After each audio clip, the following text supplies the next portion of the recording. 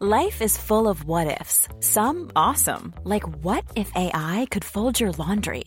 And some, well, less awesome, like what if you have unexpected medical costs? United Healthcare can help get you covered with Health Protector Guard fixed indemnity insurance plans. They supplement your primary plan to help you manage out-of-pocket costs. No deductibles, no enrollment periods, and especially no more what-ifs. Visit uh1.com to find the Health Protector Guard plan for you. Mom deserves the best, and there's no better place to shop for Mother's Day than Whole Foods Market. They're your destination for unbeatable savings, from premium gifts to show-stopping flowers and irresistible desserts. Start by saving 33% with Prime on all body care and candles. Then get a 15-stem bunch of tulips for just $9.99 each with Prime. Round out Mom's menu with festive rosé, irresistible berry chantilly cake, and more special treats. Come celebrate Mother's Day at Whole Foods Market. Millions of people have lost weight with personalized plans from Noom. Like Evan, who can't stand salads and still lost 50 pounds. Salads generally for most people are the easy button, right? For me, that wasn't an option. I never really was a salad guy. That's just not who I am. But Noom worked for me. Get your personalized plan today at Noom.com. Real Noom user compensated to provide their story. In 4 weeks, the typical Noom user can expect to lose 1 to 2 pounds per week. Individual results may vary.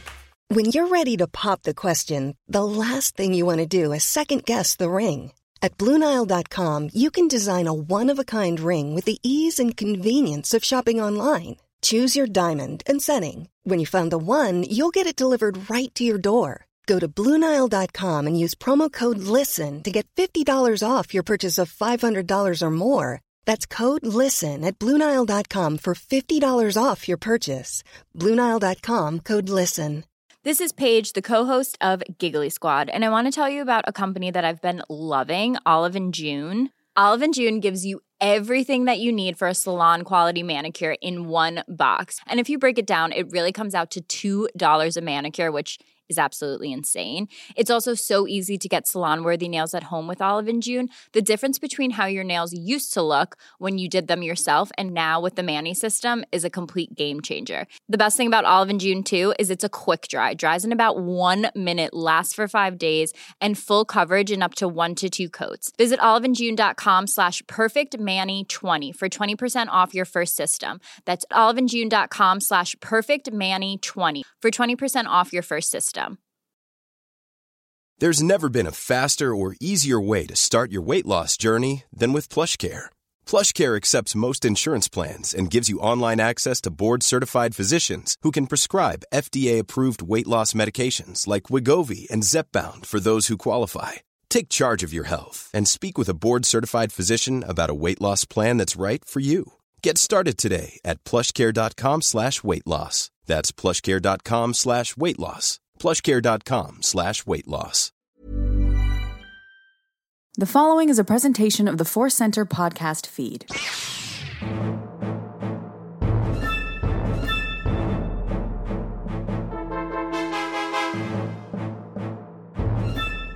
From the center of the galaxy, this is the Force Center podcast feed. I'm Ken Napsy.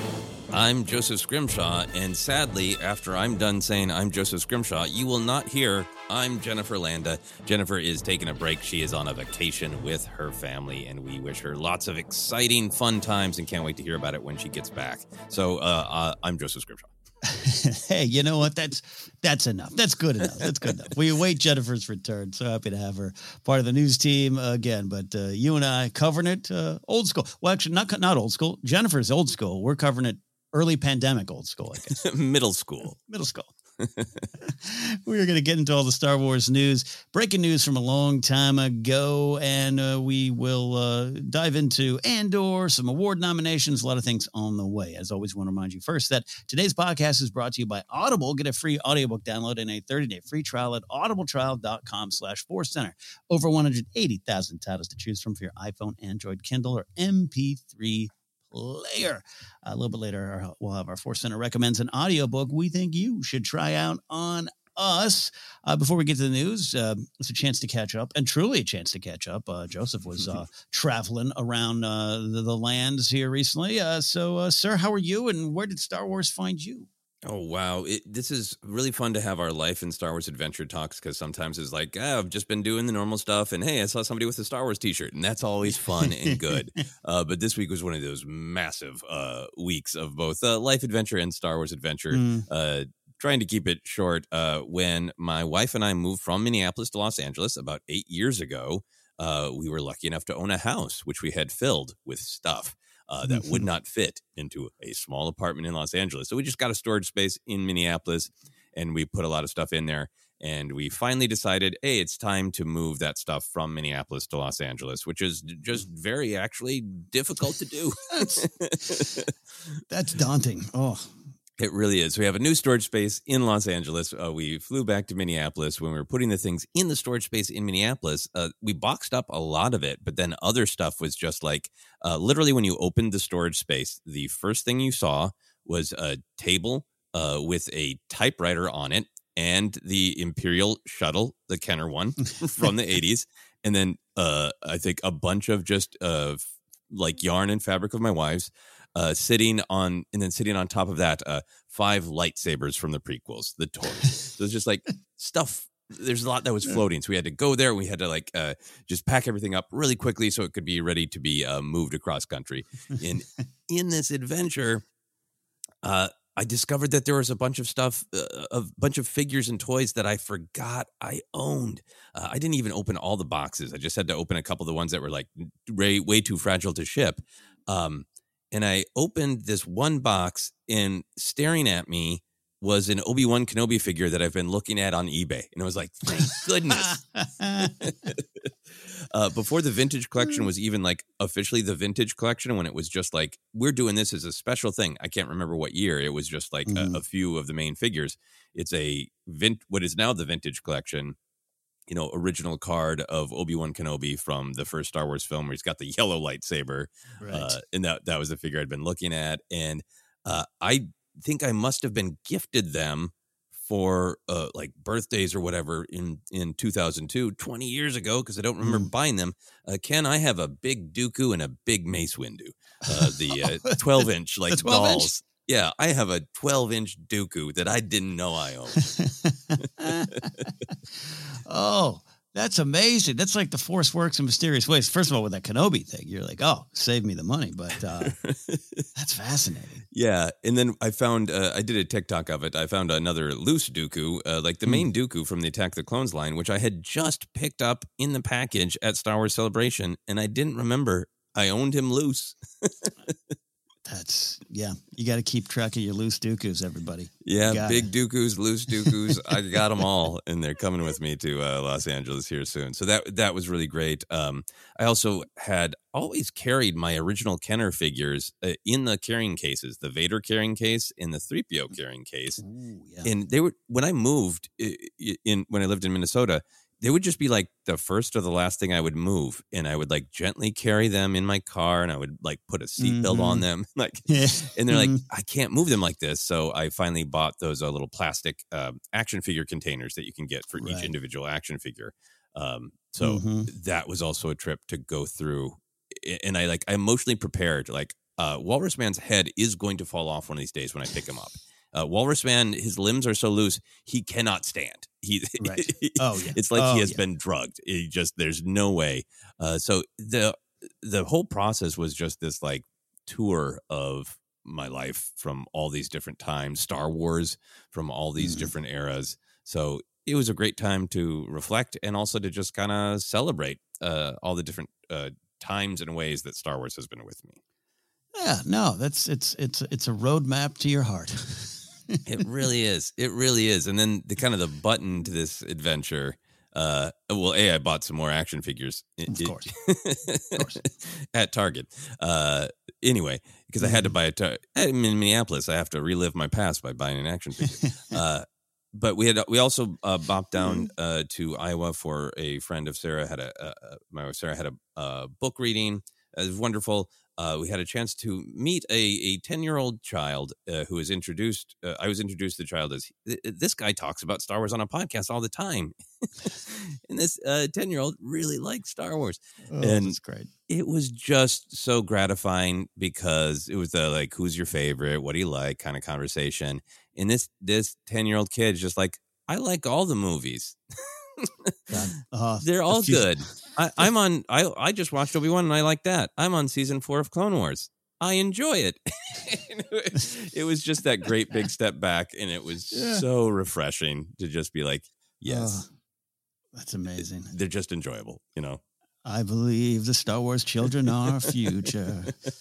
Exactly. So that was it. Ended. My adventure ended with hope. Yeah, absolutely. Hope is sometimes all you need when it comes to Star Wars collecting or boxing up and moving a Star Wars collection. You need a lot of hope to get through that too. Exactly. So that's it. I'm curious about your adventures. You know, busy doing some work, trying to get some stuff going, getting ready for. Well, actually, I can't say I'm not actually going to Comic-Con. So I will just be in San Diego. I'm doing a comedy show at the American Comedy Company on Thursday night, and then Grace and I are just going to have a little mini getaway and probably drink and party in downtown San Diego. But no badge, no panels, no nothing, which is kind of refreshing. So actually, I wanted to shout out like our longtime listener, Shaler Dernlew, who actually wrote me. He was like, "Hey, you guys doing a meetup at Comic-Con?" I was like, good question. We actually won't be there. So looking forward to that. So I was kind of focused on that. But we did get a chance to go out to the Pantages Theater in Heart of Hollywood there. Great venue. A lot of history there. I had only been there once previous in my career. My career in LA, in my life in LA. That's a lot about life in LA. You think of career before your life. And I'd seen Steve Martin perform there once with his Bluegrass band and show, and everything is great. But so we saw Moulin Rouge. And of course, you know, online, I have to make an Obi-Wan and Satine joke. I mean, it's just a prerequisite, but, yeah, a lot of fun and you know, no direct Star Wars, to it, but I am a fan of the movie. And it got me thinking that that movie's over 20 years old now, and how awesome it is that we have Ewan McGregor getting to be Obi-Wan Kenobi some 20 years or so later from the last time he had worn those robes. And I was sitting there enjoying the music. They've added a lot of new music because the movie again came out in 2001. So now we have a lot of Lorde, Gaga, Beyonce in the show, and it's great and it's fun. And you're tapping your toe and singing along when you can under your breath. I wasn't singing loud. But then I was thinking of Kenobi. And what a pleasure it was. What a joy it was to get this series all these years later. And Ewan McGregor being such a wonderful performer. And at the range, you know, at the time he's Kenobi, he's singing in Moulin Rouge. He's also in a great little movie I love called Little Voice with Jim Broadbent and others. Came out in 99, 2000 range. So yeah, it's a little reflection on the talents of Obi-Wan Kenobi himself. Oh, that is really, really great. I remember, you know, I had friends who were so into Moulin Rouge and I really enjoyed the film. But, you know, some friends who are really into tragic romance. Yes. Tragic romance is my Star Wars. And just I think Ewan McGregor kind of being so curious and trying different things is one of the things that has always made me enjoy his performance as Obi-Wan Kenobi, because I think all that sort of life perspective filters into the character. So I think that's great that you can go see a musical that Ewan McGregor isn't even in live, and it still makes you think of Obi-Wan Kenobi. It is. And the final on that, you said some great stuff on McGregor there, because it's like, and he's said it a lot in interviews lately in the promotion of Kenobi of, it's kind of crazy, you know, I'm paraphrasing him, of course, but it's kind of crazy I've been Star Wars, because at the time I was like an indie actor. I was, you know, going into a big franchise, doing Star Wars. I loved it, but I don't know. It was kind of it was a brave or weird choice for him. And so it is a reminder. We truly got this wonderful performer, but at the time, I mean, Trainspotting, I think his name was so in our minds, but it is still kind of a little bit of a left field pick at the time, and a big one, and all that Rick McCallum gum chewing joy over casting it was worth it. At big risk. It really was, and we look forward to the announcement of possibly more Kenobi or celebrating the Kenobi we've got. Yes. So there you have it, Star Wars in our lives, our Star Wars and life adventures. But now let's get to some news. And look, as always, there's a lot of stories out there. Some are rumors, and we're just not going to always play around in the rumor muck and mire. We'll wait till it's stories official, but there's some tantalizing, cool stories out there. We want to acknowledge that. But focus on what we're going to talk about here today. And it is a countdown to Andor, a new interview, which was actually recorded at Star Wars Celebration. Mine's on the convention in front of me. New interview provides just more insight into what's coming our way. Diego Luna, Genevieve O'Reilly, and executive producer Sanne Wollenberg sat down with Entertainment Weekly at Star Wars Celebration, and here are some of the highlights. And I will say, there's a lot of highlights, and I'm leaving a lot on the cutting room floor. So, Joseph, pull in anything. There was a full kind of podcast, and then there was about a 7-minute video. So we're pulling from that there. Let's start here. Diego Luna said a little bit into the interview, but he said, behind everyone that has brought change, there's a story. There's a reason. And I just love that we have 12 episodes to tell you that story. It's about learning that your strength and powers is in your numbers. There's people out there that think like you, and they worry like you do about what matters to you. Star Wars is always like that. It's always telling messages that have a lot to do with what we're living. Goes on to say there is a need to get involved, be part of things, not to witness from afar, to get your hands dirty. So, Joseph, I say to you, how does that hit you as a pitch for Andor?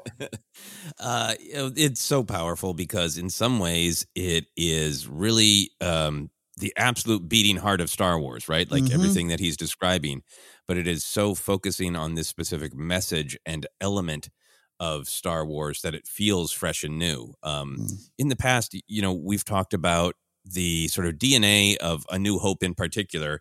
You can almost like see these different elements of Star Wars in the big three, right? Like Luke is the Jedi and the Force. Han is the rogues and the bounty hunters, and Leia is the politics and the rebellion and the leadership, right? Yeah. And it feels like this series Andor is really following that Leia thread, right? The absolute heart of the big political story of Star Wars, and what is the truth of individual people within these large political stories. So in one way, it's like totally absolute foundational Star Wars storytelling, but by so laser focusing on it sounds like right now a lot of the other sort of great stuff about Star Wars kind of stripped away so that you can focus on this element. It makes it feel really exciting and new, So I think that's where my mind goes right away at first. I want to pause there because I'm curious. I have some other thoughts, but I want to hear what you have to say. No, I love it. In a way, like none of the comments and quotes we're pulling from this interview were like shockers to me. And what I mean by that is like I think we've all kind of looked at this Andor series to hit these kind of notes following. With what Rogue One did, but that being the end of the journey and how we get there being so important. But just to hear Andor himself, Diego Luna, kind of focus on this idea that it's truly the people behind this great change. And that's where the story is. It is a character journey. And so I think that's what's going to give it so much meat. It isn't just, oh, this is Star Wars politics. Oh, this is Star Wars rebellion. It is the people in that and the choices they have to make, the risks, the losses. It sounds like I'm in some vague screenwriting teachers conference, hitting all these character beats. But I think it's really, for me as a Star Wars fan, it's what I want. And it can be space wizards fighting with laser swords. It can be little Grogus and Porgs and all these kind of wonderful corners that we celebrate. But at the end of the day, we always want to go back to the characters and how that applies and affects our own lives. I mean, that's what we talk a lot about here in Force Center, especially over the last 2-3 years. So when we really start diving into the themes, it's what's in this story and what's in the story for us. And Diego Luna is just like, it's like, he's a very calm, cool, collected guy, but you can just see there's this excitement that I thought I was done, and I get to go back and we get to tell these individual stories inside this giant space opera and this political drama, the spy thrill, all those kind of things. And that just got me even more geeked up for it. Yeah, I think the fact that there's such clarity on what the show is truly about, what is the big picture idea of the show, and how do the individual journeys of characters tell that story, it makes me excited for the show because it just sounds like everybody's on the same page. They really know what this is about. They really know the story that they're telling. I think a couple things for me that also excite me about it is, Rogue One definitely it's still Star Wars, it's still space fantasy, but it's a little bit more gritty and grounded and brutal. And the Andor trailer looks that way. And a lot of times when we grew up, Ken, with gritty, grounded, and brutal, sometimes the actual message behind that was not particularly inspiring. But it's great to know that this show is probably going to be gritty, grounded, brutal, but all in the service of moving the characters away from cynicism or nihilism to hope, to taking action. And I think that's what's really inspiring about it. I always loved, and I know I'm not alone, the Rogue One quote from Andor of, I've been in this fight since I was 6 years old. And the way he says that in Rogue One always kind of made me feel like he has his heart and soul has been in this fight since he was 6 years old. But knowing that this first season is the journey to him becoming willing to do something, right? That to me really speaks to, this is a journey where Cassian realizes that the entire reality of his life is being upended by political realities, by violence and war and authoritarianism.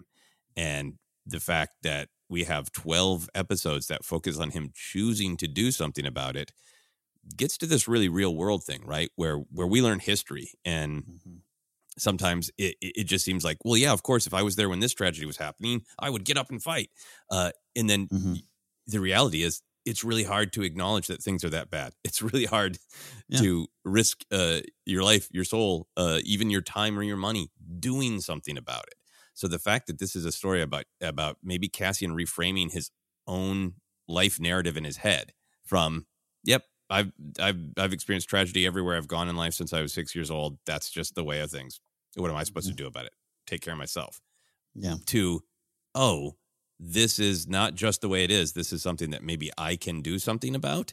That's really powerful. Yeah.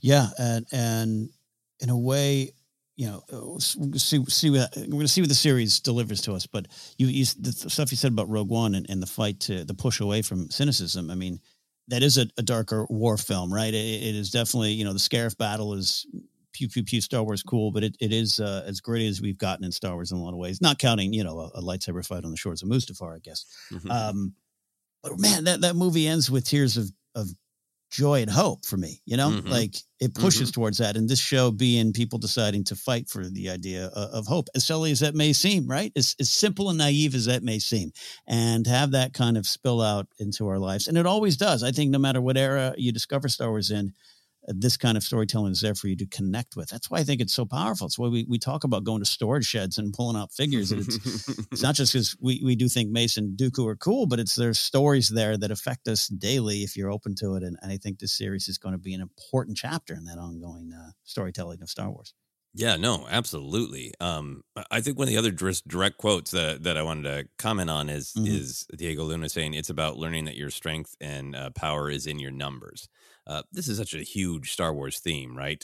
Boss Nass and Andor and Zori Bliss are all shaking hands on this, right? So many characters. It's such a big Star Wars theme of like, it's not just the one person alone. It's everybody acting together can really make a difference. And when you just say it that way, it sounds like, oh, thanks. Yeah, I had that motivational poster in my college dorm room. Great. It's easy to kind of just dismiss as just a simple, yes, we all work together, everything will be better. But the reality is it is a simple thing, I think, that is very, very hard to do. And it's hard to get people to believe in and to trust. And to this idea that we're going to have a long series focusing on that. My mind really went to just kind of a real world political place. We've talked about this show looks like it's going to be pretty blatantly political, and it might invite a little bit more blatant political discussion from us. But I was having a conversation with a friend this weekend about the history of voter turnout in America for presidential elections. And like, according to Wikipedia, in 2016, the voter turnout for the presidential election was 59.2% of eligible voters. And in 2020, which was record, absolutely mind-boggling, 66.9%. Now, of course, a lot of that is about access, right? Yeah. Or help to get the ballot, or people trying to block access to the ballot. But it's also, to me, about the battle between nihilism, cynicism, and hope. And for me, it's just really powerful when you look at it of like, this is what's being talked about in this show, like Diego Luna is saying, it applies to our choices now. Do we fall into cynicism and say this is just the way things are and what are you going to do about it, or I can't do anything, or it's not my problem? Or do you engage and have that hope of like, yep, I'm just one person, but I am one person among many willing to do something, and connecting with the larger group. And in my short, summarize on all of this, it seems like Andor is saying, don't tweet it, do it. I really hope that that's a literal line. Don't just put your feelings on the HoloNet. Do something about it. Do it. And it's all complicated. And this is going to all be wonderfully Star Wars. This is going to be wonderful Star Wars, without a doubt. And we're going to talk about some of the importance of it here, but I'll just say this, like, so even just as a Star Wars fan, someone who grew up with this rebellion, to really build back to it is still some of the more fascinating parts of this galaxy for me. And I know a couple of people out there I've talked to recently love this era. Actually, was at my comic shop picking up a large stack of Star Wars comics I have to read it. And Chris, the manager at Earth 2 Sherman Oaks, was like, man, that Andor trailer was my favorite thing because I just love the story of the rebellion. I love the story of the rebellion. And so to actually dig in on that even more, obviously, I almost feel like I'm repeating myself, but this is why I'm excited and why these comments kind of got me jazzed up again. Yeah, no, absolutely. Because the original trilogy, it is easy to just watch like, oh, wow, well, the Empire's really bad. And look at all these cool, brave people doing it. But to see them have to make these choices and, great stuff. And let's talk about the importance of getting this story as Star Wars fans and as humans. All right, however you want to look at it. Genevieve O'Reilly talked about Mon Mothma. Great stuff about Mothma and her coming back to the role, or continuing the role, I should say. And she says, Mothma over the previous appearances, kind of being, Mothma's more of a pillar in previous storytelling, a statue even. She uses the phrase statue. And now we'll get to learn more about, as she says, the woman behind the gown. So what does that mean to the Star Wars story that we finally get to spend some quality time with someone so key to the rebellion? And I will say this, we acknowledge that there's some great stuff with her in Rebels, including her wonderful speech. But I actually agree with Genevieve O'Reilly. You're not in her journals. And you're not really hearing the exact, choice that she had to make about, I probably have a pension, I have a nice office, I could just be quiet, and no, I'm not going to do that. And this is that story. So, Joseph, I kick it to you. What does that mean to you as a Star Wars fan and to the Star Wars story? Yeah, I feel like we, the audience, have always seen her public facing leader role, leader identity, right? Of doing and saying what she needs to inspire the rebellion, to keep people fighting, all those things. Her great speech in Rebels is, maybe the most personal thing because it's her escape and all that, but it's still her saying what she needs to from a leadership perspective, which I'm sure we'll get in this. But I'm really curious to see how much of her human story we're going to get of, what motivates her as a person. Is it truly just an unflinching belief in democracy and just true shock of how bad things have gotten? Is there something in her own childhood or family that has inspired her? What made her join the Senate in the first place? All these kind of ideas of like, I don't expect necessarily flashbacks to. This was the one moment in her childhood, but just building up the character a little bit more of what is her perspective. Was there a time where she was tempted to say, look, if I just go along with this, I'll be fine? Yeah. Obviously she's presented throughout the Clone Wars as somebody who is, along with Padme and Bail, trying to make a difference. So what is she going through on a personal level and a human level? That's really exciting and interesting. Yeah. For some reason, I don't know. I'm thinking of, this is a weird go with me on this, but I know you like these movies too. And they're in the Daniel Craig Bond films. You got Dame Judi Dench as M, and there's that one in Casino Royale, I think, where like they wake her up at home and her husband's sleeping, and she's got to get on the secured line. I'm always like, what's her life? Like, what does she have to sacrifice? What part of her normal life does she to do this job and to be so involved with this and be involved with a bigger fight? And that's a totally different story. But it just made me think of Mothma. Like, what really are we going to get? This young up and coming senator gets involved in politics, hangs around with this, Bail Organa and Padme, and things start to change around her. And I like what Genevieve Riley was saying. It just like, at some point, she says later on in the interview, like, at some point, what you're trying to do, even if it's good, it's not working. It hits a dead end. And you got to, now I'm paraphrasing, but just break it all down and try another way and spend time with Mothma and have that also be a thriller. It's with that line from the trailer. They're watching me. Like, I'm so excited for that. Yeah, no, absolutely. That's a great comparison to M, because I think things like that. Yeah, there's a scene in Quantum of Solace, as well, where she's had been betrayed by a bodyguard, and they're at his apartment. And she's like, "I gave these things to him for Christmas." Yeah, those little peeks into the strong stoic leader and what is her life really like. But I think I want to get to know her a little bit as a person. But the era that this is set in. Is in theory, right? She is in the Senate trying to still do good and help people within a broken system, right? So is she doing little things, right? Is there is there going to be the kind of story where there's a planet that clearly needs help? Like there's money needs to go to refugees or whatever. And there's no way Palpatine's letting that through the broken Senate. So she decides to do something on her own, divert some funds, and it's that's like a little thing, but it's the little thing that builds the big picture. And it's her taking these risks and her, I think, having to accept, well, for a long time, we've kind of been able to maybe try to keep Palpatine a little bit in check with the machinery of the Senate, but it is really not working at all anymore. And what point does she get the strength to say the Emperor has no clothes, or in this case, the Emperor is an evil wizard?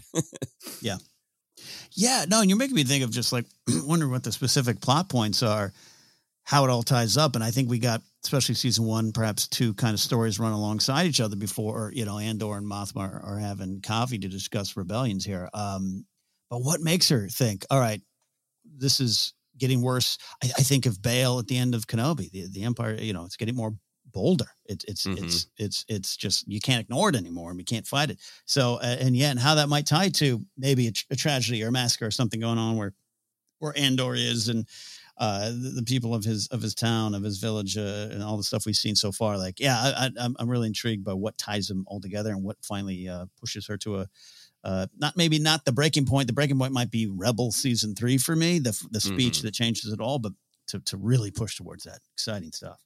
Yeah, but I think like internally in this 2-season show, I wouldn't be surprised to see her realize and accept at some point I have to run. At some point it won't be safe for me to be a part of this anymore, and getting her to that Rebels moment. Yeah, building towards it indeed. Diego Luna said in response to O'Reilly talking about Mothma's journey, if you hear that, and by the way, this interview is great because they both were just building off each other, and you got the executive producer there as well. But he just says, if you hear that, it's not about what happens, it's about how it happens. And that's an amazing approach to storytelling. And then if you're okay, Joseph, I'm going to read a couple of these quotes here. I try to do my best transcribing an actual just moving, flowing interview and not press statements. But the executive producer, Sanne Wollenberg, said, taking people on a journey starting 5 years before to really in the formative years of the rebellion, to find many characters caught up in the events of the time in this moment of Star Wars history. Oh, that gave me nerd chills. And having the chance to really go on the complex and complicated journeys with them, just a real opportunity to be daring and brave. So those 2 quotes right there, Joseph, it goes to something we've talked about, the why. Luna says how, but I think that's kind of, the same kind of approach. We kind of love that stuff, and there's great value. And I don't say this to like poke at the bear, the folks who might write off this series of, well, we already know what happens to him. We didn't ask for this. And you get that stuff all the time. It's almost a lather, rinse, repeat kind of commentary on some of these stories. Kenobi faced that too. But this is why, right? The how, the why, and focusing down on the characters. And I love what this Sanne Wollenberg said. It's a big moment in Star Wars history. And that's why I think this show has potential great value. Yeah, absolutely. I do get the weariness with feeling like yeah, we can engage in, we know what happens, but we're excited to see the how and the why. But, a lot of Star Wars storytelling by its nature, that certain things can't happen to certain characters, or they can't meet certain characters or be on a certain planet at a certain time. And I think what's exciting to me about this story is because they're introducing lots and lots of characters. I mean, what do we truly know about characters? We know that Cassian and Mon Mothma can't die. Yeah. We know that the rebellion can grow, but with all these new characters that we're meeting in Cassian's life, does Mothma have a partner of any kind? Yeah. We don't know what happens to those people. So there's that literal visceral. We're going to meet people that I think we will learn to get attached to. They will be intense political spy thriller situations, and I can imagine some like great moments of like, we met this new character and we truly don't know if they're going to be the kind of character that ends up, hey, they were at Endor too. Or if they're going to die 5 years before Rogue One. We really don't know the journeys of a lot of the characters. And I think that's going to make it even more compelling as a spy thriller.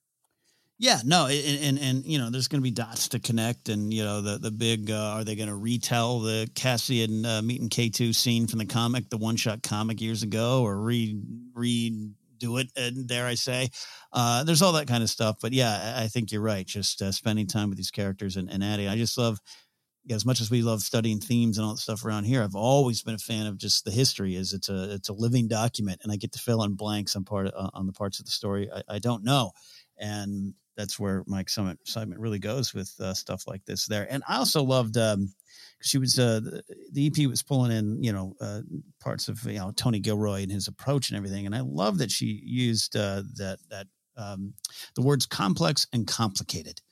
Mm-hmm. And that really just makes a lot of sense for this time, where we've already seen a little bit of characters along the way of, the Empire, the trains are running on time, that kind of approach.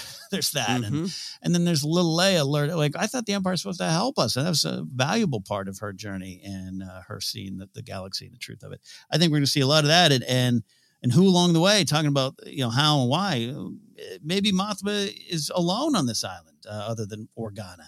Or maybe there's a new senator that emerged. Maybe we get a younger Noah Jabel who's like, nah, things are great. Senator Pamela, like all those kind of characters are just like, and not just, and it is, to me, I'll say this, it is simply good and bad Empire and fighting the Empire. But along the way, those who are fighting the Empire, how they're dealing with that and how they're justifying what they're doing or what they're not doing, I think is part of the complicated journey we're about to get here. Right. I mean, I think it's just so exciting to think like, does she have a spouse? Does she have family on Chandrila who are like, we're in a position to believe the Imperial propaganda, right? Mm-hmm. The Clone Wars were awful. They're presenting a strong, fist to the galaxy. It's defense and it's keeping everything fine versus seeing the people in Andor's life who are directly suffering from the truth of the Empire. That just makes it fascinating to have like really, really difficult decisions for all these characters, complex and complicated. Complex and complicated. Diego Luna added, even though it's called Andor, it's about a revolution. It's an ensemble. It's about a group of people. It's about community. You'll have the chance to meet many characters you do not know and visit places you do not know existed in this galaxy. So, Joseph, often we hear some pushback. Again, here I am, slightly poking bears. I get it. But we hear some pushback on the titles of Star Wars shows and when other characters show up in those stories and, serve the story of the main character, the cameo versus just a character in an episode, all those kind of debates, which we get. We understand a lot of the conversations around them. And I'm like you too. I'm excited for some brand new stuff like Acolyte and I love the High Republic stuff where it's an era I'm not familiar with. But going back to this stuff, how do we like going in knowing that this is an ensemble with one name on the title card? Does it make us feel better, indifferent, good, more excited? Where you go with that? I am excited to see interviews where they are just saying it, where at least Diego Luna is just saying it, because that is certainly the truth that I felt in the trailer, right? I so loved our experience of being at Star Wars Celebration, but not being able to get in the actual panel, and then everybody in line trying to get in the panel. listening to the Andor trailer, just slightly syncopated from one another. So you heard the Time Grapplers chimes slightly, and everybody oohing and ahhing over different bits. And I remember that was one of my first emotional reactions. This Andor trailer was amazing. Yeah, wasn't a lot of Andor in it, and I'm totally fine with it. I really don't want those kinds of those mindsets of how we're going into the shows to distract from what they are. The farther we get out from Book of Boba Fett, I really feel like for myself, I love the whole thing. I think the 2 episodes that didn't feature Boba Fett much or at all line up thematically. They're great. I can watch the show in my head and go, it's part of the Mandoverse. But with even more time and distance from it, a part of me feels like maybe it really should have been called, The Mandalorian : Book of Boba Fett. And they really, and they should have been saying like, Din's going to be in there, he'll pop in, because I want to remove obstacles for people enjoying things. There's a part of me there's a part of me that's kind of deeply rigid and kind of feels like we should never know anything. You should just go to watch a TV show blind. Know a director you like made a movie and go to it and don't ever see a trailer. There's a part of me that like I would love if we all received art that way, but we don't. So I feel like as much as they can get ahead of, why was Andor only in this episode for 5 minutes? As much as they can get ahead of that, I am happy for it, because I think it will help more people enjoy it. And for myself, I'm excited for an ensemble, because I think that's what's going to give it meaning. Knowing a lot of the people in Andor's life is only going to make Andor's story richer and more powerful. So I'm excited for it, just for myself as a viewer. And then in terms of how do we communicate to the audience what this is, I'm happy for them to use the word ensemble so people know that is what it is. Yeah, I think we just kind of reached that point, I guess. I would, I still get in little arguments in bars about those 2 episodes of Boba Fett do have everything to do with Boba Fett, whether the title of the show says so or not. But I also agree with you. It is just simply me realizing that I love that you just said, remove the obstacles to happiness. Take the roadblocks away on the path to joy. So that just isn't part of those lather, rinse, repeat conversations we deal with all these shows where the discourse can drain all of us. It isn't so much about the debating the big ideas, because there's always going to be that. And I'm always open to that, or at least open to hearing it. But I have my thoughts, and pretty strong thoughts on what the shows are about. But that's a different kind of conversation versus marketing, posters, timing, everything. So if this helps, if this gets us all ready for what's coming down our path with 70 plus speaking characters of significance, great. And I love that it's the star of the show that's going, the character I'm playing, that name's on the marquee. I'm probably going to be in a lot of the photos. It's not just about me. It's maybe him leading most of the story or parts of the story, but very clearly Mon Mothma's going to have a ton to do with this. There's so many characters. And I think it's very important for Diego Luna to say that. Not that I expect him to say that. I think it's gracious. I think it's important that he realizes, hey, not necessarily in terms of marketing, but just like, hey, I was there. I filmed all 12 episodes. I really know what the show's about, and I want you all of you to be excited about the Time Grappler and me. It's all good. It's all there. Yeah. I mean, that's the other big thing I hear in the ensemble is just quality time with the Time Grappler for sure. But I also just like it. Clearly Diego Luna has clarity and passion on what the show is about, and for him to say this is about Andor's journey to realize he is not alone, he can be part of something bigger, it then also really tracks for him to go like, not turn around and go, but the show's called Andor and it's about me. Right. Me alone, right? It's really the way he's discussing the show is reflecting the ideas of the show, it seems like. Absolutely. And there was one little thing there. I forgot to put it in our notes, Joseph, but there was one, I think it was Genevieve O'Reilly talking about Sonny Wolfenberg, the producer, one day having to run from 2 sets, one of them being like real tense political conversation and the other being a big battle. And I was like, man, I hope every episode is like that. I'm sure it won't. There's going to be a wonderful pacing of storytelling, but man, that just got me excited. That is truly Star Wars on the playground and Star Wars in the classroom, I guess you could say, where you're studying and learning and seeing how Star Wars affects real life and can inform you. And then there's that, let's all go to the playground and play Star Wars. And I think it's going to have both. Yeah, and you go to a playground and just people having intense political discussions right on the monkey bars. I would love to be in second grade right now. Number one, I'd be younger. Two, I'd love to be, all right, let's go to the Senate chamber, and we're going to act out the Senate chamber debate today, kids, friends, you know. All right, come on over here to play Vote of No Confidence. There you go. So any other big thoughts on this interview or any other quotes? There was a lot. I didn't pull everything from the larger podcast episode, Joseph, but anything that you want to talk about before we roll? Yeah, no, a couple quick things. I love Diego Luna saying, I just wanted to explore many things that I thought about while I was shooting, that being Rogue One, that a film would never allow you to explore. So that was, that to me is getting also to the heart of the difference between telling a story in film and telling a story in 12 episodes, 24 by the time of season 2 of television, that there's room to explore more nuances in details of the characters. So I'm excited about that. We also talked about that quote, you'll have the chance to meet many characters you don't know and visit places you don't know existed in the galaxy.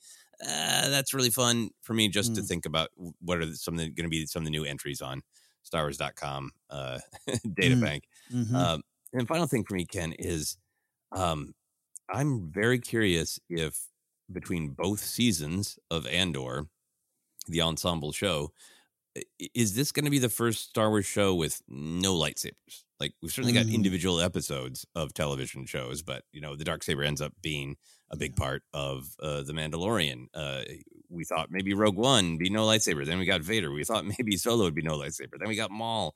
And I'm fine with that. I really like that reality of this lightsabers, and those who wield them and those who have force powers matter. They can put an outsized impression into the galaxy. They affect and change things. So I'm not necessarily for myself hungering for a Star Wars with no lightsabers, but I'm curious to see how much if there will literally be no lightsabers throughout this, and if there's going to be any sort of awareness of the loss of the Jedi or the perception of them being discussed, that, you can't discuss them in this era.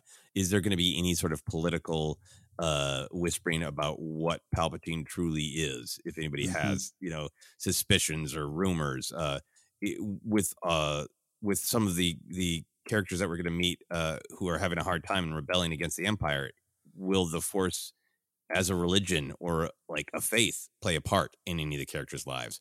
So the whole lightsabers, Force users, the Force as a religion, I'm really curious to see how all that's going to play into Andor and how much. Yeah, and I'm fascinated with it, and I think it's a safe bet to say no sabers, but Rogue One, I don't know, you kind of started to hear rumors and stuff of Vader, but this came about. But then you didn't know if any of the other characters would have had one in any way, shape, or form. But I personally, I hope there's none. But I do hope there's references, something like kind of what you're saying of feeling the loss of no Force users, no Jedi, no Force wielders in this galaxy to help. And how there's different views on that. Well, of course, because they screwed us. Oh, of course, this and that. Or, we're missing that light. We're not there. But just to actually see the oppression on the ground, to see it, really what it is like for what the Imperials are doing, planet to planet, community to community. I think it would be effective to feel that loss of the light side in any way, shape, or form. But we'll see. Yeah, but that's $1 million question right now. Yeah, well, I cannot wait for $1 million answer. I wish I could give you one. All right. There you go. Well, Andor is right around the corner. This is certainly not going to be the last time we discuss it. And, we're right there. Season of Andor's coming. I know that I've seen some tweets about the marketing being a little less. I honestly think it's kind of right on schedule and time. At the time of this recording, we got San Diego Comic-Con on the way. You could see a little bit of a push, whether Lucasfilm or Disney is going to have a big presence there. I'm pretty sure they don't. I don't have an actual scorecard in front of me. But I think we're getting there. I think they know what they're doing. And we're going to, we're looking forward to more content. In fact, even at the time of recording today, we recorded a little bit later than we normally do. There was a TV spot dropping that had 1.5 seconds of new footage of Andor in his beard. So we're getting there, Joseph. We're getting there. Yeah, very, very soon. Very excited. Very excited indeed. We're going to take a quick break. Before we do, we're going to do a Force Center Recommends, an audio book we think you should try out on us. Joseph, dealer's choice on what you want to recommend. I think, sometimes we recommend a book in the build up to us doing a review, and then we just let it go for a while. And I don't want to. The book we discussed recently, Shadow of the Sith by Adam Christopher, it is a really big Star Wars book. It's Luke and Lando. It is young Rey. There's a lot of really great, really interesting stuff going on that really ties together some of the ideas across Star Wars, but in particular, bridging the gaps of the original trilogy and the sequel trilogy. So I want to continue recommending that one, Shadow of the Sith. Great choice indeed. Great choice indeed. We appreciate Adam Christopher listening to our review and referencing our David Bowie jokes on the deep dive there. To download your free audiobook today, go to audibletrial.com/forcecenter. Again, that's audibletrial.com/forcecenter for your free audiobook. After this quick break, we'll come back with more news here on Force Center.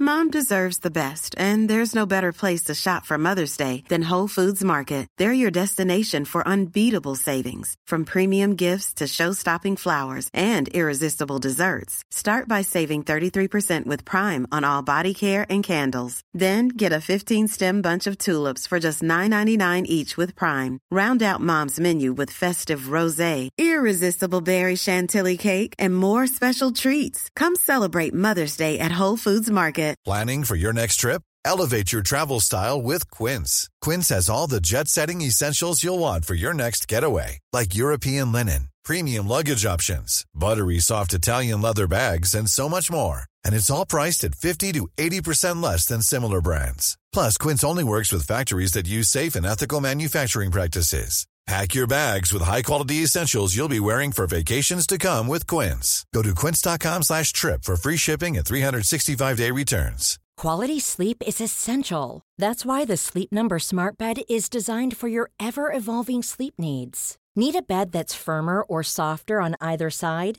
Helps you sleep at a comfortable temperature? Sleep Number Smart Beds let you individualize your comfort, so you sleep better together. J.D. Power ranks Sleep Number number 1 in customer satisfaction with mattresses purchased in-store. And now, save 50% on the Sleep Number Limited Edition Smart Bed for a limited time. For J.D. Power 2023 award information, visit jdpower.com/awards. Only at a Sleep Number store or sleepnumber.com. Hey there, it's Michelle Norris. I'm host of a podcast called Your Mama's Kitchen. When I travel, I'm usually looking for a way to find a taste of home when I'm not at home. And one of the things I love to do when I am at home is entertain. And Airbnb allows me to do that. When I was in California recently, I rented a house that had a great kitchen. And when we were sitting around the table, we're all thinking, we're in someone else's house. Someone could be in all of our homes as well. If you have a home, but you're not always at home, you have an Airbnb. Your home might be worth more than you think. Find out how much at airbnb.com/host. Hi, I'm Daniel, founder of Pretty Litter. Did you know cats tend to hide symptoms of sickness and pain? I learned this the hard way after losing my cat, Gingy. So I created Pretty Litter, a health monitoring litter that helps detect early signs of illness by changing colors, saving you money and potentially your cat's life. Pretty Litter is veterinarian developed, and it's the easiest way to keep tabs on your fur baby's health right at home. Go to prettylitter.com and use code ACAST for 20% off your first order and a free cat toy. Terms and conditions apply. See site for details. Millions of people have lost weight with personalized plans from Noom. Like Evan, who can't stand salads and still lost 50 pounds. Salads generally for most people are the easy button, right? For me, that wasn't an option. I never really was a salad guy. That's just not who I am. But Noom worked for me. Get your personalized plan today at Noom.com. Real Noom user compensated to provide their story. In 4 weeks, the typical Noom user can expect to lose 1 to 2 pounds per week. Individual results may vary.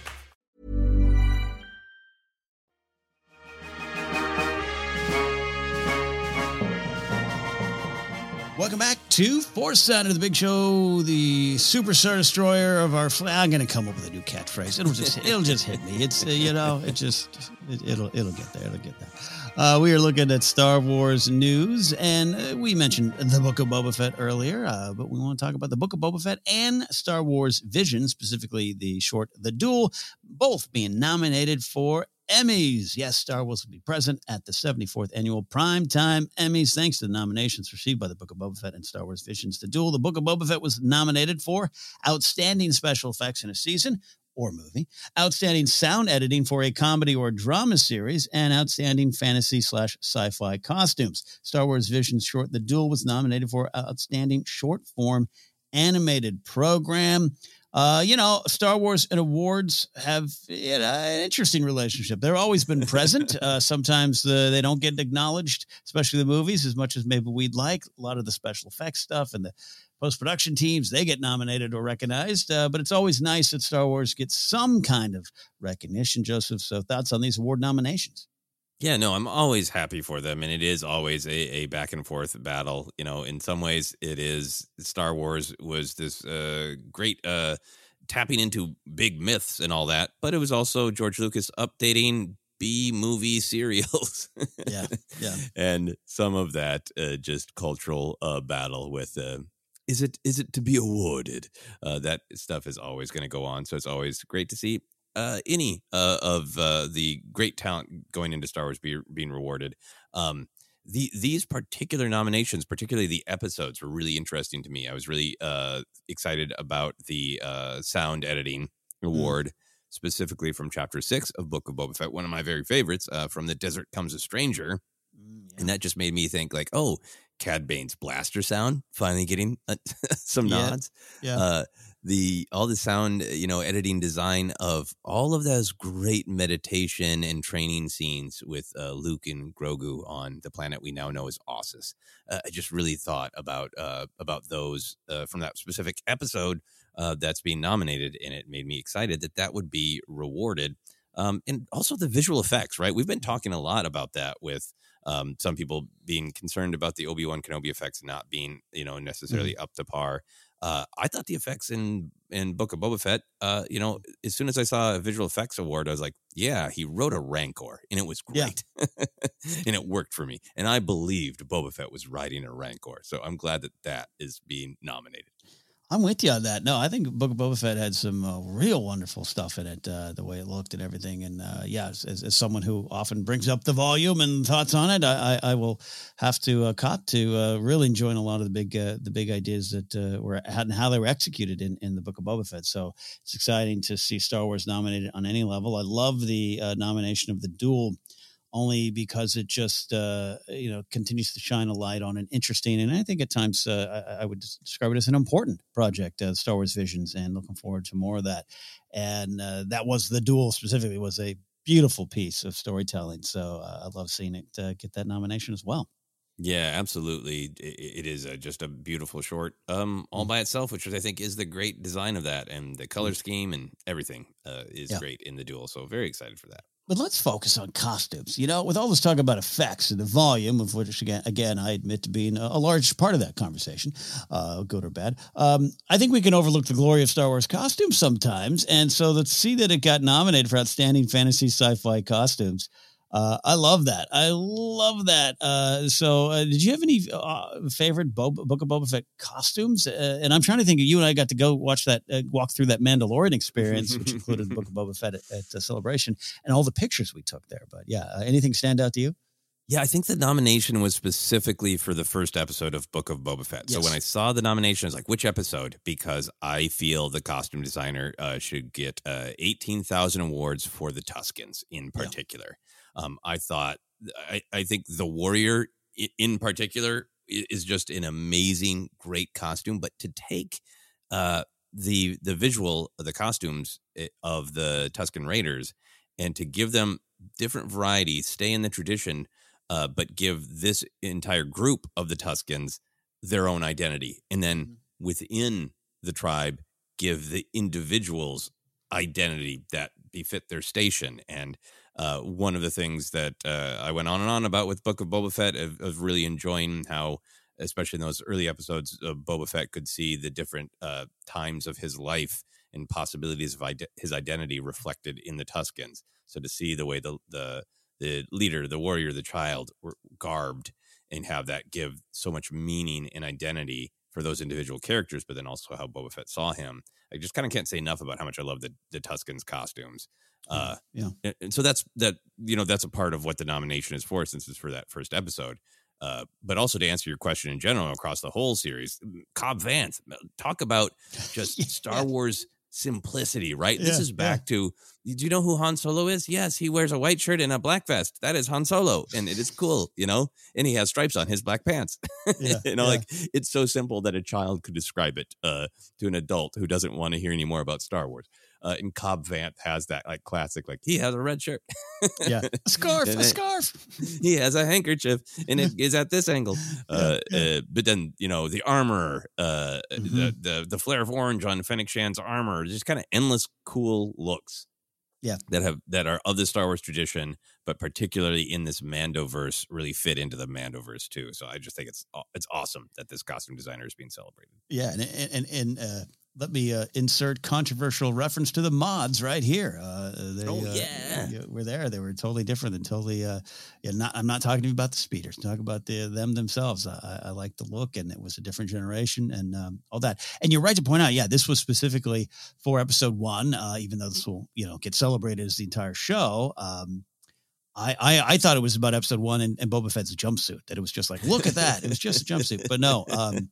You're so right. I mean, the choices behind the Tuskens were just home runs every time out, and what they were trying to do and what they wanted to do, and taking a piece of Star Wars lore that's been around since 1977 and really just not just expanding in terms of story, but in terms of look and building upon it and giving them their own identity. It was without a doubt valuable to what they were doing with that stuff. And so it makes a lot of sense. As far as overall stuff, I mean, this is you got a lot of armor. You're out in the desert. You're fighting Tatooine sand monsters and all these kind of wonderful things. I want to continue to shout out one of my favorite characters, Garsa Fwip, who just absolutely brought elegance to the desert. And the gowns and seeing those gowns in person at the Mandalorian display. And you and I were talking about all the outfits, all the costumes, but especially around those gowns, of people taking real close-up pictures of the fabrics and the designs and everything, so they could help in their amazing cosplay cosplay efforts. Garsa Fwip just continues to stand out for a lot of reasons, and I think one of the reasons is her elegance in this brutal world and what she represents and what she the potential of the character. That might have been lost a little with her death. That I get, but she is there and there to be celebrated. So that's part of my favorite costumes in Star Wars. Absolutely, and I think it's great to point out Garsa Fwip, because there is this thing in Star Wars where sometimes the characters are like cartoon characters, and like you don't own anything that isn't that jacket and those pants. And I assume you change the shirt sometimes, Han Solo, but that's what you wear, period. And then you have characters like Garsa Fwip, who's like, I have a different dress every time I appear, which I think I registered, but it really hit me hard when we saw all of her gowns at that great exhibit. Mm-hmm. Yeah. Good stuff. And a lot of great designs, even some comical ones with the Major Domo to the mayor, all that kind of stuff. Just really good Star Wars stuff. So we wanted to take a moment to congratulate everyone involved on these teams who got nominated for both the Book of Boba Fett and the Duel from Star Wars Visions. There you go. Any final thoughts on that, Joseph? No, I just hope that we get to have a news section where we're talking about the nominations that were won by Book of Boba Fett and the Duel. Yes, and we'll keep you updated, of course, if that happens. I don't know if anyone watches the annual Primetime Emmy Awards anymore, but we'll see. Back in the day, there was appointment television for a young film student like myself, a film for Emmys and Oscars, studying it all.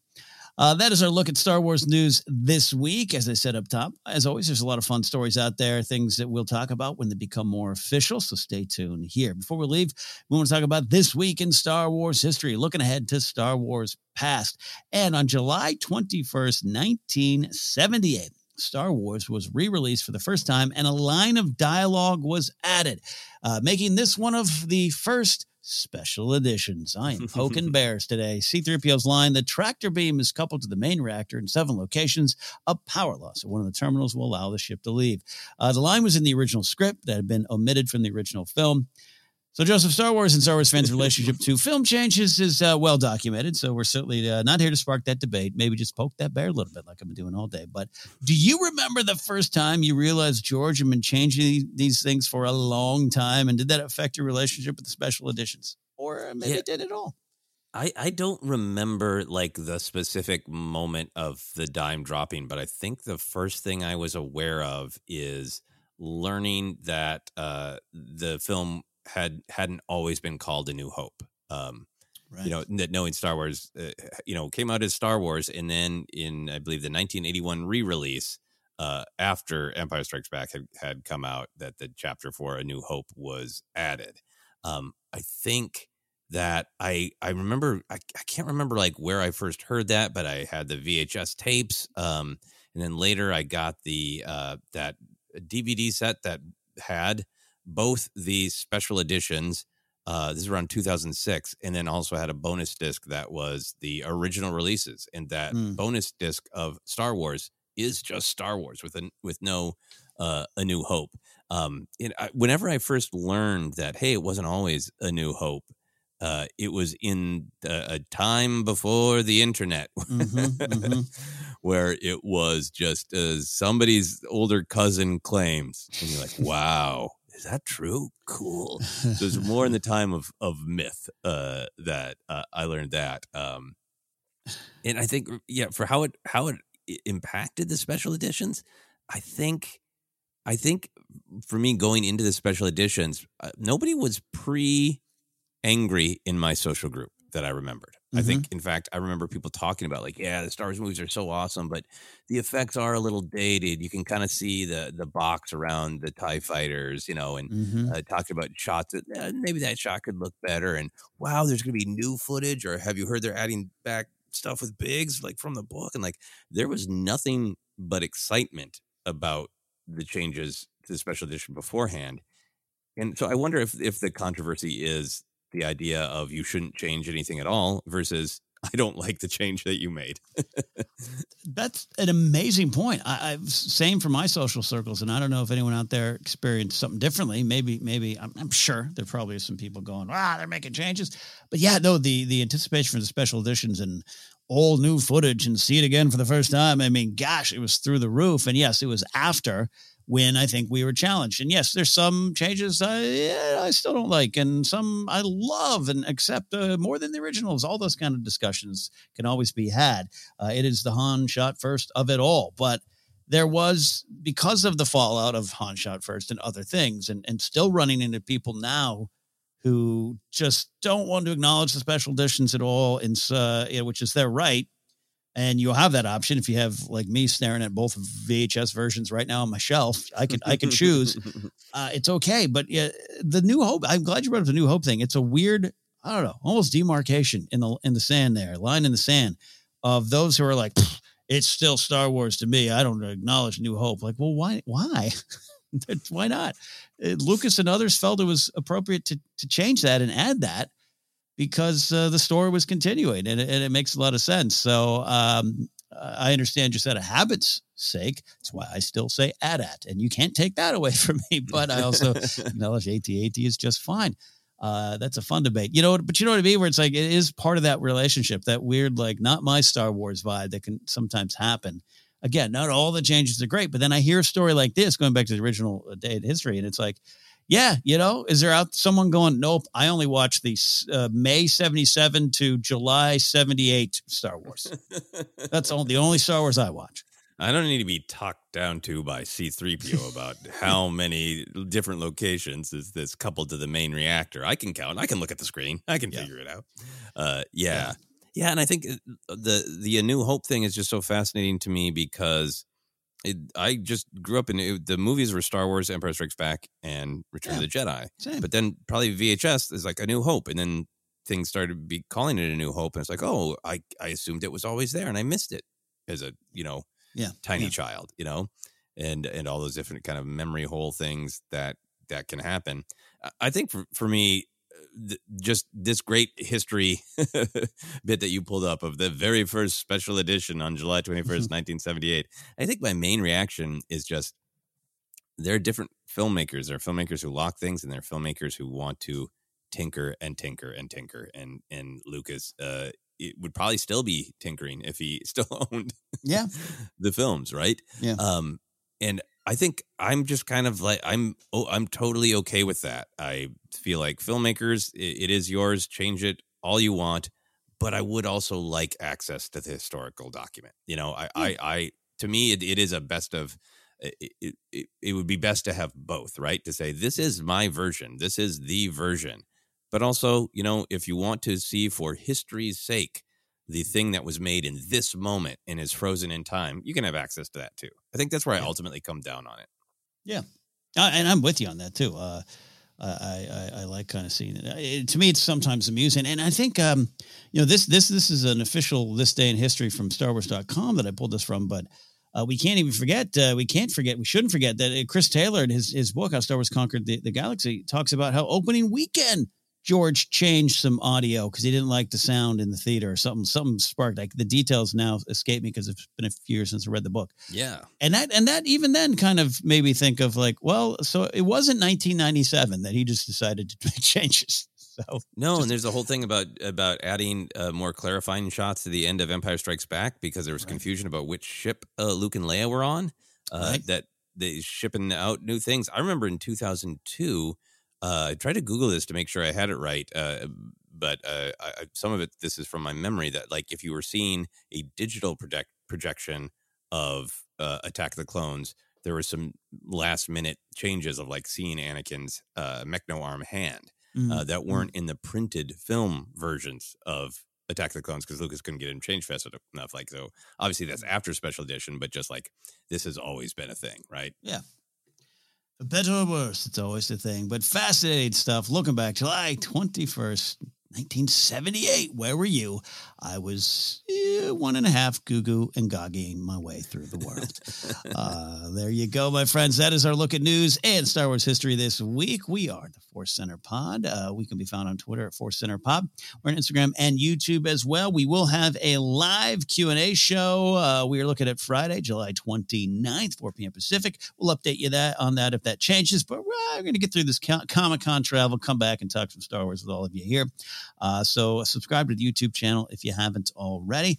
We can be found on Acast, iHeartRadio, Apple Podcasts, and more. If you're on Apple Podcasts, hey, give us a rating and give us a review if you want. Merch available at tpublic.com/user/ForceCenter, patreon.com/ForceCenters, where you can support us. And from there, you can get into our Discord server. We can have a conversation with Force Center friends every day. As for me, you can follow me at Ken Napzok. Go to my website, kennapzok.com. The off chance you're listening to this before July 21st, just a couple days away, we'll be doing the Mark Ellis and Friends comedy show at the American Comedy Company, and then a big show in Burbank on July 30th at Flappers with Jake Lewis and his gang of comics. So I'll be there as well. For charity things to focus on, once again, want to highlight the Trevor Project, which is an American nonprofit organization that focuses on suicide prevention efforts among lesbian, gay, bisexual, transgender, queer, and questioning youth. They have a toll-free telephone number, operates as what they call the Trevor Lifeline, a confidential service that offers trained counselors and a lot more. You can support by going to thetrevorproject.org. Joseph, what about you, sir? Yeah, you can find me on all the social media. Twitter, Instagram, TikTok is at Joseph Scrimshaw. I'm sure I will continue to post about some of the action figures I discovered that I own and some of the new ones I'm buying. I got some exciting things to share. You can go to my website, josephscrimshaw.com, for links to all of my other comedy adventures, past and present and future. I will be at the great convention in Minneapolis, Convergence, in August. I'm doing a brand new stand-up show called Joseph Scrimshaw versus Emotion. So if you're going to be at Convergence, come see the show and say hello. And that is it for me, Ken. But I also do want to continue to promote Vote Forward. It is an organization where you can write letters to other voters, encouraging them to use their power. And I think it is really important that we all use the power that we have to try to make the world be the way that we would like it to be through the system that we have. So that's votefwd.org. I think Mon Mothma would agree and say we could continue to look for ways beyond that as well, but it starts there. So great stuff as always. And I'm always a big fan of your stand-up show titles. Joseph Scrimshaw versus Time was one of my favorites. Now Fear, Now Emotions. That's great. Check that all out. Thank you all for listening. So for Jennifer on vacation, having a great time, for Joseph, for me, and Diego Luna, as Cassian Andor. This one's for you as well, my friend. We'll see y'all. This was Force Center.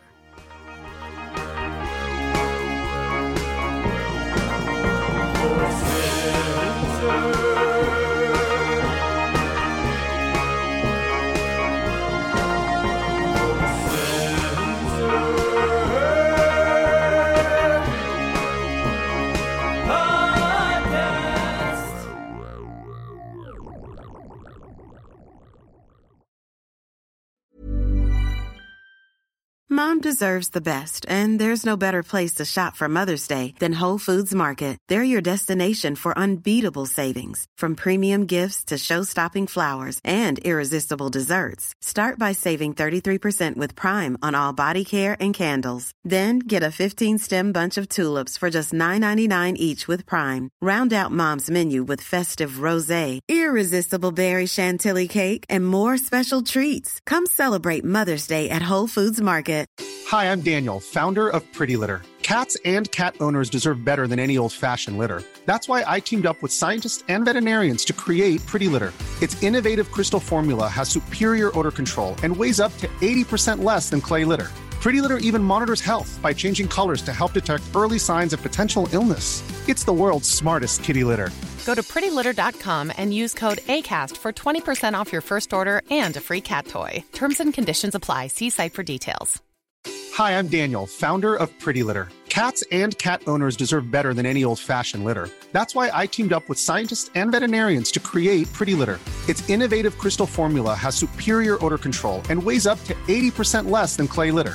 Pretty Litter even monitors health by changing colors to help detect early signs of potential illness. It's the world's smartest kitty litter.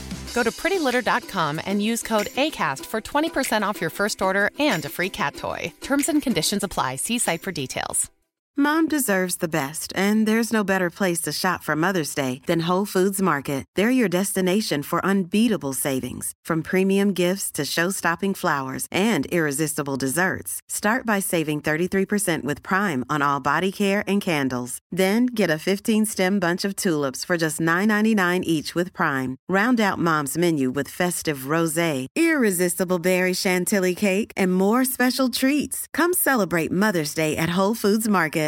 Even when we're on a budget, we still deserve nice things. Quince is a place to scoop up stunning high-end goods for 50 to 80% less than similar brands. They have buttery soft cashmere sweaters starting at $50, luxurious Italian leather bags, and so much more. Plus, Quince only works with factories that use safe, ethical, and responsible manufacturing. Get the high-end goods you'll love without the high price tag with Quince. Go to quince.com/style for free shipping and 365-day returns. When you make decisions for your company, you look for the no-brainers. If you have a lot of mailing to do, Stamps.com is the ultimate no-brainer. Use the Stamps.com mobile app to mail everything you need to keep your business running with up to 89% off USPS and UPS. Make the same no-brainer decision as over 1 million other businesses with Stamps.com. Use code PROGRAM for a special offer. That's Stamps.com, code PROGRAM.